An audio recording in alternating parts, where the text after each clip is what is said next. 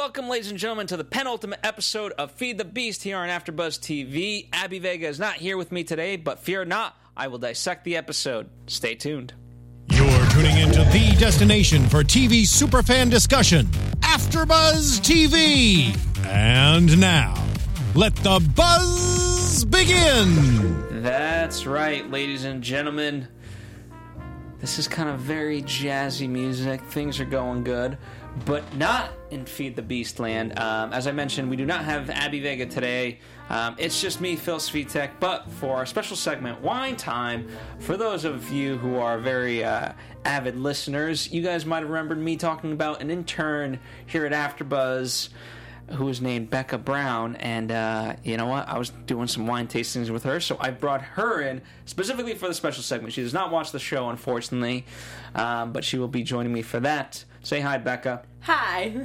That's right. All right. Now, Becca has to listen to me talk about Feed the Beast for the next couple minutes. At least 30. I'll be educated. That's right. Where to begin? So much happens. Let's start with this right off the bat. The whole notion of TJ being Tommy's son and whatnot is at the forefront. That's where we pick off things, and it's interesting how well Tommy and Dion know each other, because they're both doing the math, or at least they're certainly thinking about it in terms of, Tommy's calculating, okay, when was the last hookup of Ray and Dion, and when was TJ born? And I respect Tommy in the sense that he keeps bringing these things up into the front, if you will, the light, and he's not afraid to ask Dion these things. And what I'm most surprised about this episode in particular is the fact that I thought things were really boiling up, and yet here is, obviously we knew Dion was coming back to the restaurant, but here's Pilar still as well, and even though things are very tense, obviously at the same time, life goes on. The day, the sun comes out, if you will, and so here they are really dealing with it in a way. And obviously so much happens in between, but the fact that at the end, Dion can even, that Tommy, can even look at Dion and say, okay, hey, this is your place as well, go and have your room. That's something, and he was getting to a place where it'll be interesting fully, because the big switch of Tommy in this episode is the idea that, that perhaps what Dion has been saying about the truth all along is that sometimes it's best to hide the truth and not really think about the truth and just go with that. And the fact that Tommy is accepting of the lie, certainly with TJ, and then also meaning the gun, but then also the cotton swab to get the DNA to really test if it's his son or not. He's just going to go along with the fact that he knows in his heart of hearts that TJ is his son, and therefore a test is not necessary. Now, obviously, the thing of that is that, you can do a test at any moment, so, if there's ever a time in the future, not saying necessarily in the season finale, but if there was to be a season 2 or more seasons beyond that, if things get questionable again, Tommy can always still do that test. It's not like he's this choice in the moment affects it for the rest of his life. Like he can always kind of fix that, if you will, or at least find out. So very interesting, and poor TJ in all of this continues to be neglected, and in some ways, while Tommy was obviously, even before knowing about the Ray thing, upset that TJ was latching on to Dion a lot more, obviously now this at the forefront, he told Dion to be cut out of his life, and so here's this kid. And a lot of, I was reading a couple of reviews and episode reviews to kind of help me out with tonight, and a lot of them were saying the fact that here's this poor kid TJ traumatized, and yet no one really seems to notice. I mean, we've pinpointed here between Abby and myself the fact that every time, like, this kid can't walk outside without hearing some sort of sound that triggers a response regarding the accident of his mom. So definitely not a great place to be in. And every time he hears that trigger, his coping mechanism has become these drawings. But I don't know. It's tough to identify for me whether or not it's actually therapeutic or not. And him drawing the mural with the girl we haven't seen in quite some time. I thought that was going to be like a little bit of a light for their friendship, and that perhaps through these murals he would open up and eventually even talk. Obviously, the show has not gone that route, and instead, his mural got destroyed by Andre, which has led to this. But, you could, in some weird way, what I love about the show is that there's no black or white; it's always gray. And one of the bigger things of tonight was that, okay, the reason why TJ is Tommy's son is the fact that TJ has a good head on his shoulder. And I forget the exact quote, but regardless of, if even TJ was Dion's son, he learned his good behavior from Tommy. And that was Pilar's point. Which, isn't necessarily the best way to look at it, at least if you're Tommy, because that's not what you want to necessarily hear. But I do agree with the fact that it was Tommy's doing that has taught TJ to be good. And in this case, good being relative in the sense that, he brought the gun, and Abby and I were speculating about what TJ would do with this gun. And you know what? For all of our crazy theories where we thought, okay, there's not going to be a bullet, but maybe he's going to scare Andre, that would have still gotten TJ in trouble. So in this regard, obviously he gets Andre in trouble, but it doesn't come back to, have any repercussions for TJ, at least at the moment.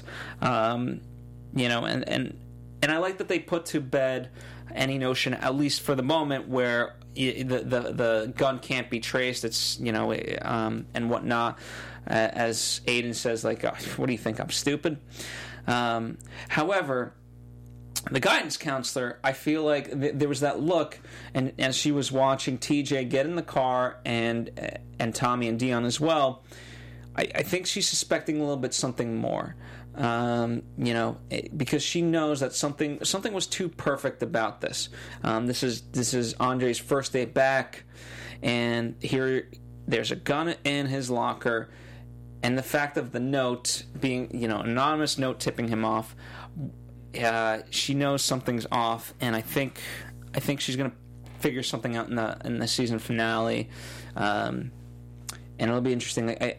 The main thing that I'm most curious about is the note and how it was written, because obviously handwriting, like, it's going to be one of the first things that she can go to is to check, okay, here's what TJ's handwriting looks like versus the note, and then if there's any sort of match, then it becomes obvious. Now, if he was smart enough to kind of change it up a little bit, there's still indications that it could be him, so it's I'm very curious to see how that happens, but I do have to applaud, much like Dion and Aiden, for this curious little plan that TJ put together. But much in that same way, I am conflicted, much like Tommy is, about, okay, while it is very clever, what is the lesson to be learned here, and how would I, if I did have kids, ultimately kind of deal with TJ, for this.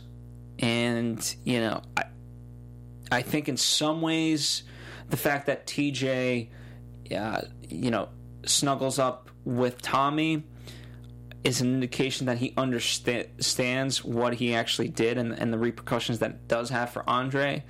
To be fair, everyone is right about Andre. This kid was a little dipshit.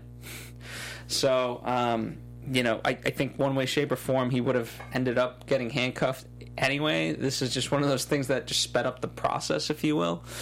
But, it's going to be interesting to see how Tommy eventually deals with this, because obviously the other big thing that looms is if he went and told anybody at school, obviously it would have kind of spread and whatnot. It would have gotten out there, but the main thing is it would have gone back to Child Protective Services, which isn't already looking too fondly over at Tommy the way it is.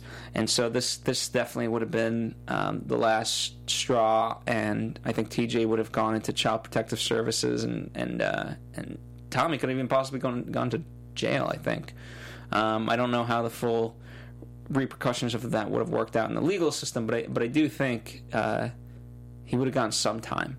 If you guys are somewhat familiar, please let me know. Also, if you guys have kids, let me know what how would you guys have handled that situation. I mean, this was the lesser of two evils. There was no good, and so definitely not an easy decision for Tommy. And in that weird sort of perhaps soap opera-ish way, or just in life's weird way, tragedy brings people together, and that's what starts to rekindle the friendship of Tommy and Dion, which, I've liked Tommy and Dion together, but it is also very difficult for me to, if I was in Tommy's shoes, I don't know if I could forgive Dion. So the fact that he's slowly making steps towards that, I don't know. Maybe he is a really good man, But obviously, I want to see how Tommy also interacts with Aiden, because there's so much there. The fact that Aiden, from Aiden's perspective, he is literally about to die. So much so that he thinks, rather than go through the pain, the whole reason why he tries to go after the gun is to to grab the gun and basically commit suicide.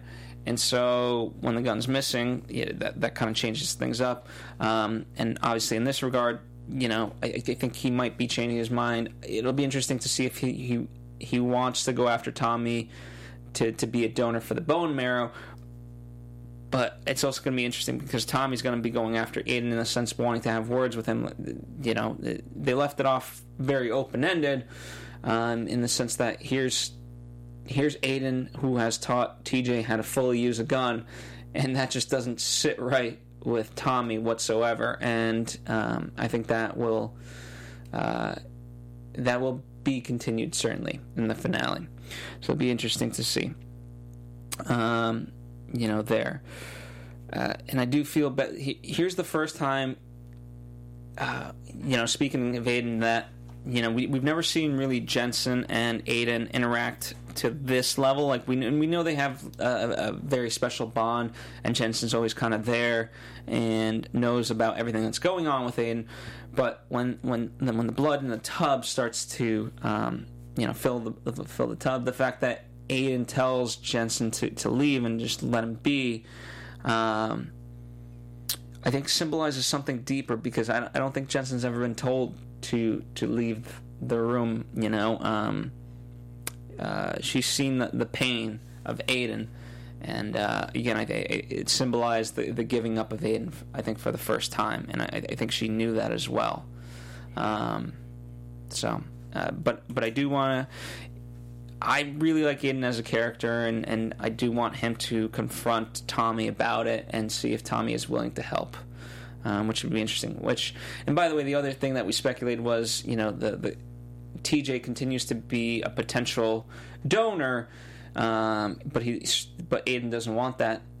Going back to the paternity test, Babby and I have always speculated that this could be a way to figure out if TJ is actually Tommy's son. And so even though Tommy didn't necessarily want to go in search of the answer, perhaps he might get the answer without him wanting to, just by the sheer nature of this, which would in many ways be very much travesty.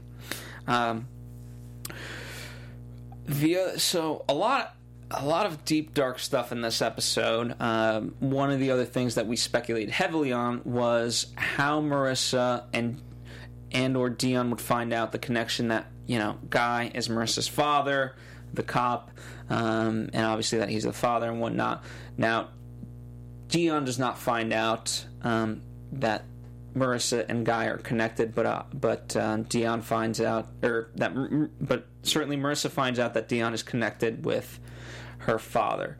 And in the most brilliant of ways, I have to say, we speculated, Abby and I speculated on some very cursory sort of devices, meaning, a phone call, a text, and whatnot, and one of them would have seen the phone. I thought it could have been heading that way, because the Tooth Fairy calls Dion as he's preparing breakfast, but no, instead, of course, because she's still, at the end of the day, his legal counsel, he plays her the message, and she recognizes that it's her father, and hence why she asks, have you played this for somebody else? No, he hasn't.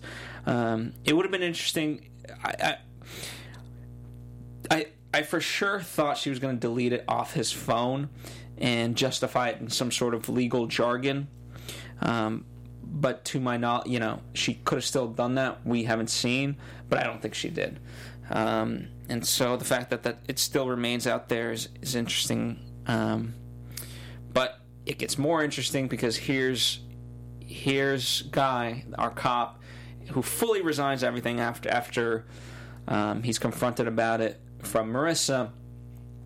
Yet on the other, because it's always interesting. It's almost like, in many ways, it reminds me of American History X, where you don't really get to decide when you want out. Like, if a feud's going on, it's going on, and it's not really up to you to decide when it stops. The best way to stop it is to have prevented it, and unfortunately not the case, or not an option for these guys, because the Tooth Fairy's dad is very much upset with his son for not being able to handle business, as he says, and in many ways he's right, mostly stemming from the fact that the Tooth Fairy has feelings for Dion, and that's lent him a soft spot for him, which was a great kind of scene. I thought they set it up very nicely when the Tooth Fairy finally goes to visit Dion, and he has that flashback, and the fact that they touched lips, in that flashback. Again, Dion's just happy about the food, whereas for the Tooth Fairy, it actually meant something much greater. And for him to have to now pound his face into the meat, it was great to see how troubling that was. But at the end of the day, nothing gets in the way of business for the Tooth Fairy, and so he's making statements, and in many ways, statements mean death.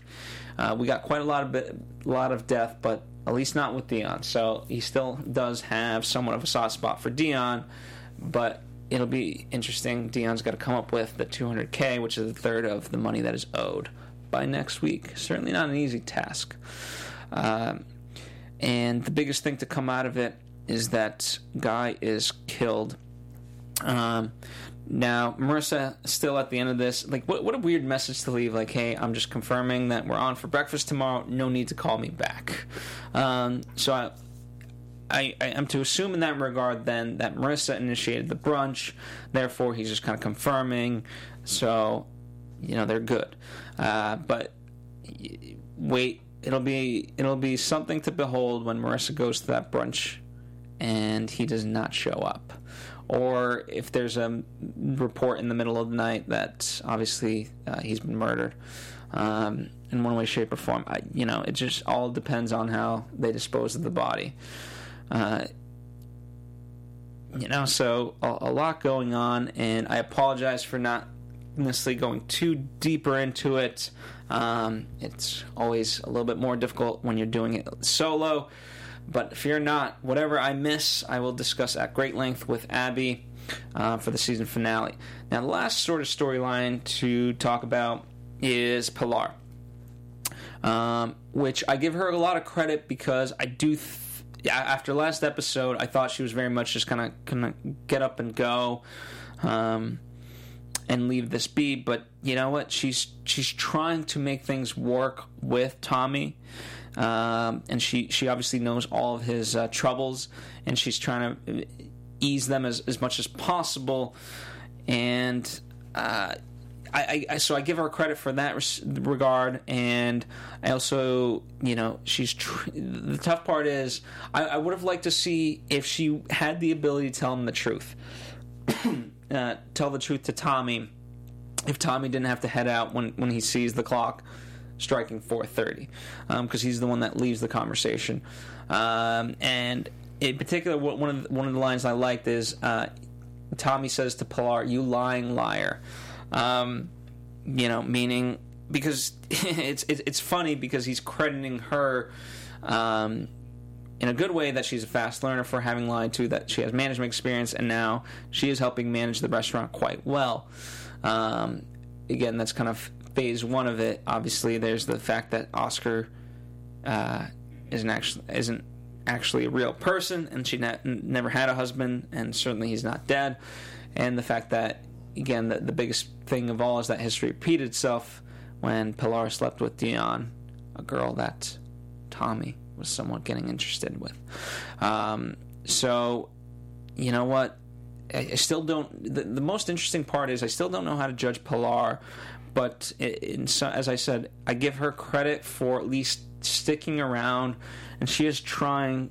At least she showed efforts in wanting to tell Tommy the truth, because she knows how much it is eating away at him. So I'm hoping that she does. Anyway, that's kind of the episode in a nutshell. Again, sorry for not going as deep as perhaps you guys are used to, but fear not. Abby will be back next week, and we will talk about it. I'll get into predictions soon, but as always, before we get into predictions, we're going to have wine time, where, for those of you who are new to the show, we talk about wine, we try to educate you guys, and we try to pair it with some food here, so it's a fun way for us to taste the food, but also try to educate you guys as much as possible. If you don't want to hear predictions, or you don't care for wine time, you're certainly welcome to tune out. Thank you for joining me on this episode, and I'll certainly see you back for the season finale. Now, without further ado, wine time. Hit that music. That's right. We're going to get jazzy in here. Welcome, Becca. Hi.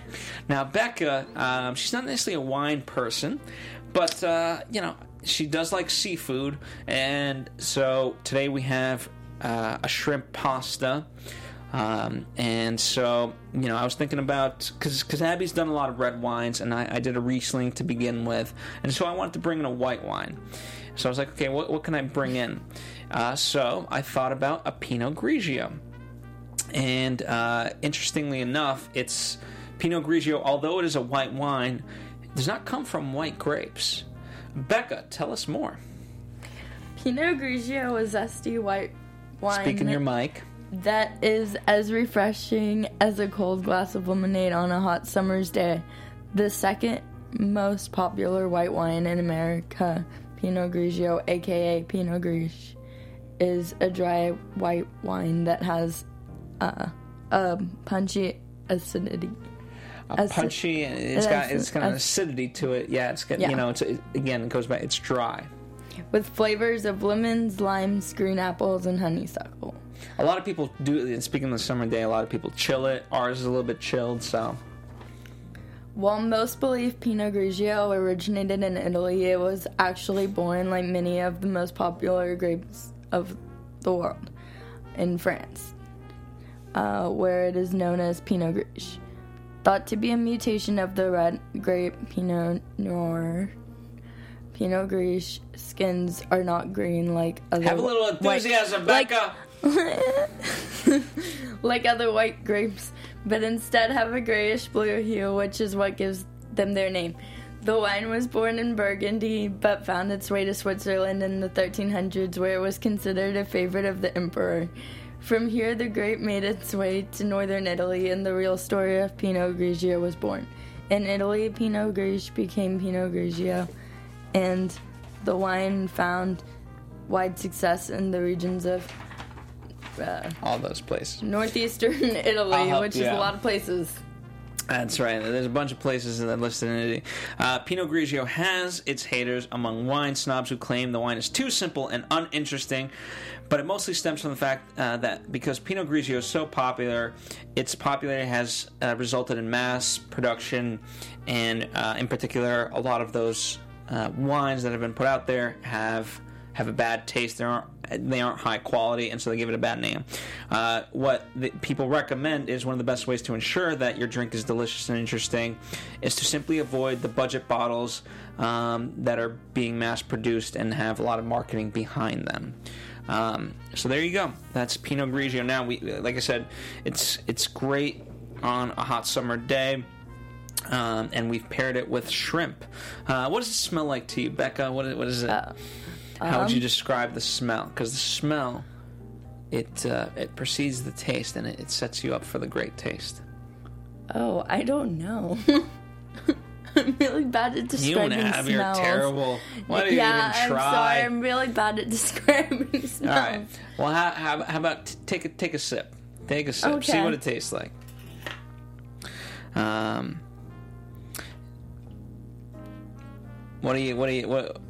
What flavors does it evoke? Nothing. Evokes no flavor. I can't describe like. Oh my God, you and Abby, I'm done. Hit predictions. Let's just get the predictions. It doesn't taste bad. Well, that's a start. And now, your AfterBuzz. All right. This might be our last wine time. Anyway, I'm very excited for the finale to see what it has in store. So much is going on in the previews. The fact that the Tooth Fairy kind of, I don't know if he presents the full truth, but certainly he tells Tommy something to the fact that Tommy is following the Tooth Fairy, having conversations with the Tooth Fairy. And then Tommy goes out and he has to get this $200K, and so he wants to be put in on a job now. In order to make that kind of money, it has to be a very serious job. Like you're about to rob a bank type of job, or even like a hit on somebody doesn't generate $200K. Like you got to be killing Osama bin Laden here or something to generate that kind of cash for a hit. So I'm very curious to see how this plays out. And obviously, how we see a small bit of interaction between Marissa and Dion. I'm very curious to see where this goes. And you know what?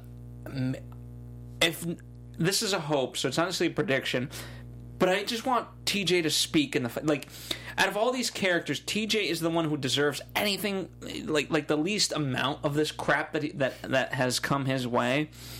And you know what? I just want the season finale to be good for him, so much so that he just starts talking, says one word even, and gets to paint the mural for the school in honor of something like that. That's it. I just want something good to happen to this kid. Will it? I don't know, but I certainly hope so. That's my wish. It's not a prediction, it's a wish. Becca, do you hope for the best? Yes. All right. Definitely. All right. Well, let me know what you guys think. You guys always have some really good theories. I love talking back and forth with you guys. Last episode, you guys chimed in a lot about the Dion Tooth Fairy relationship, which I thought was very interesting, and shared your various perspectives on that. I appreciate them very greatly. Some of them, it's very well written, all of them, as well as the other comments, of course. But continue doing that. Thank you guys for joining us. We've got the season finale coming up. So much to talk about. As mentioned, @_Abby Vega will be back. But in the meantime, you can certainly tweet her and talk about the episode with her. At AfterBuzz TV, Facebook, Twitter, Instagram, Snapchat, all that stuff. And ironically, Becca is one of the people behind all that. Yay. So, when she's not drinking wine, she's doing that. Yes. Thank you guys for joining us. We'll see you for the season finale of AMC's Feed the Beast. Trio. From executive producers Maria Menounos, Kevin Undergaro, Phil Svitek, and the entire AfterBuzz TV staff, we would like to thank you for listening to the AfterBuzz TV network. To watch or listen to other after shows and post comments or questions, be sure to visit AfterBuzzTV.com. I'm Sir Richard Wentworth, and this has been a presentation of AfterBuzz TV. Buzz you later. The views expressed herein are those of the hosts only and do not necessarily reflect the views of AfterBuzz TV or its owners or principals.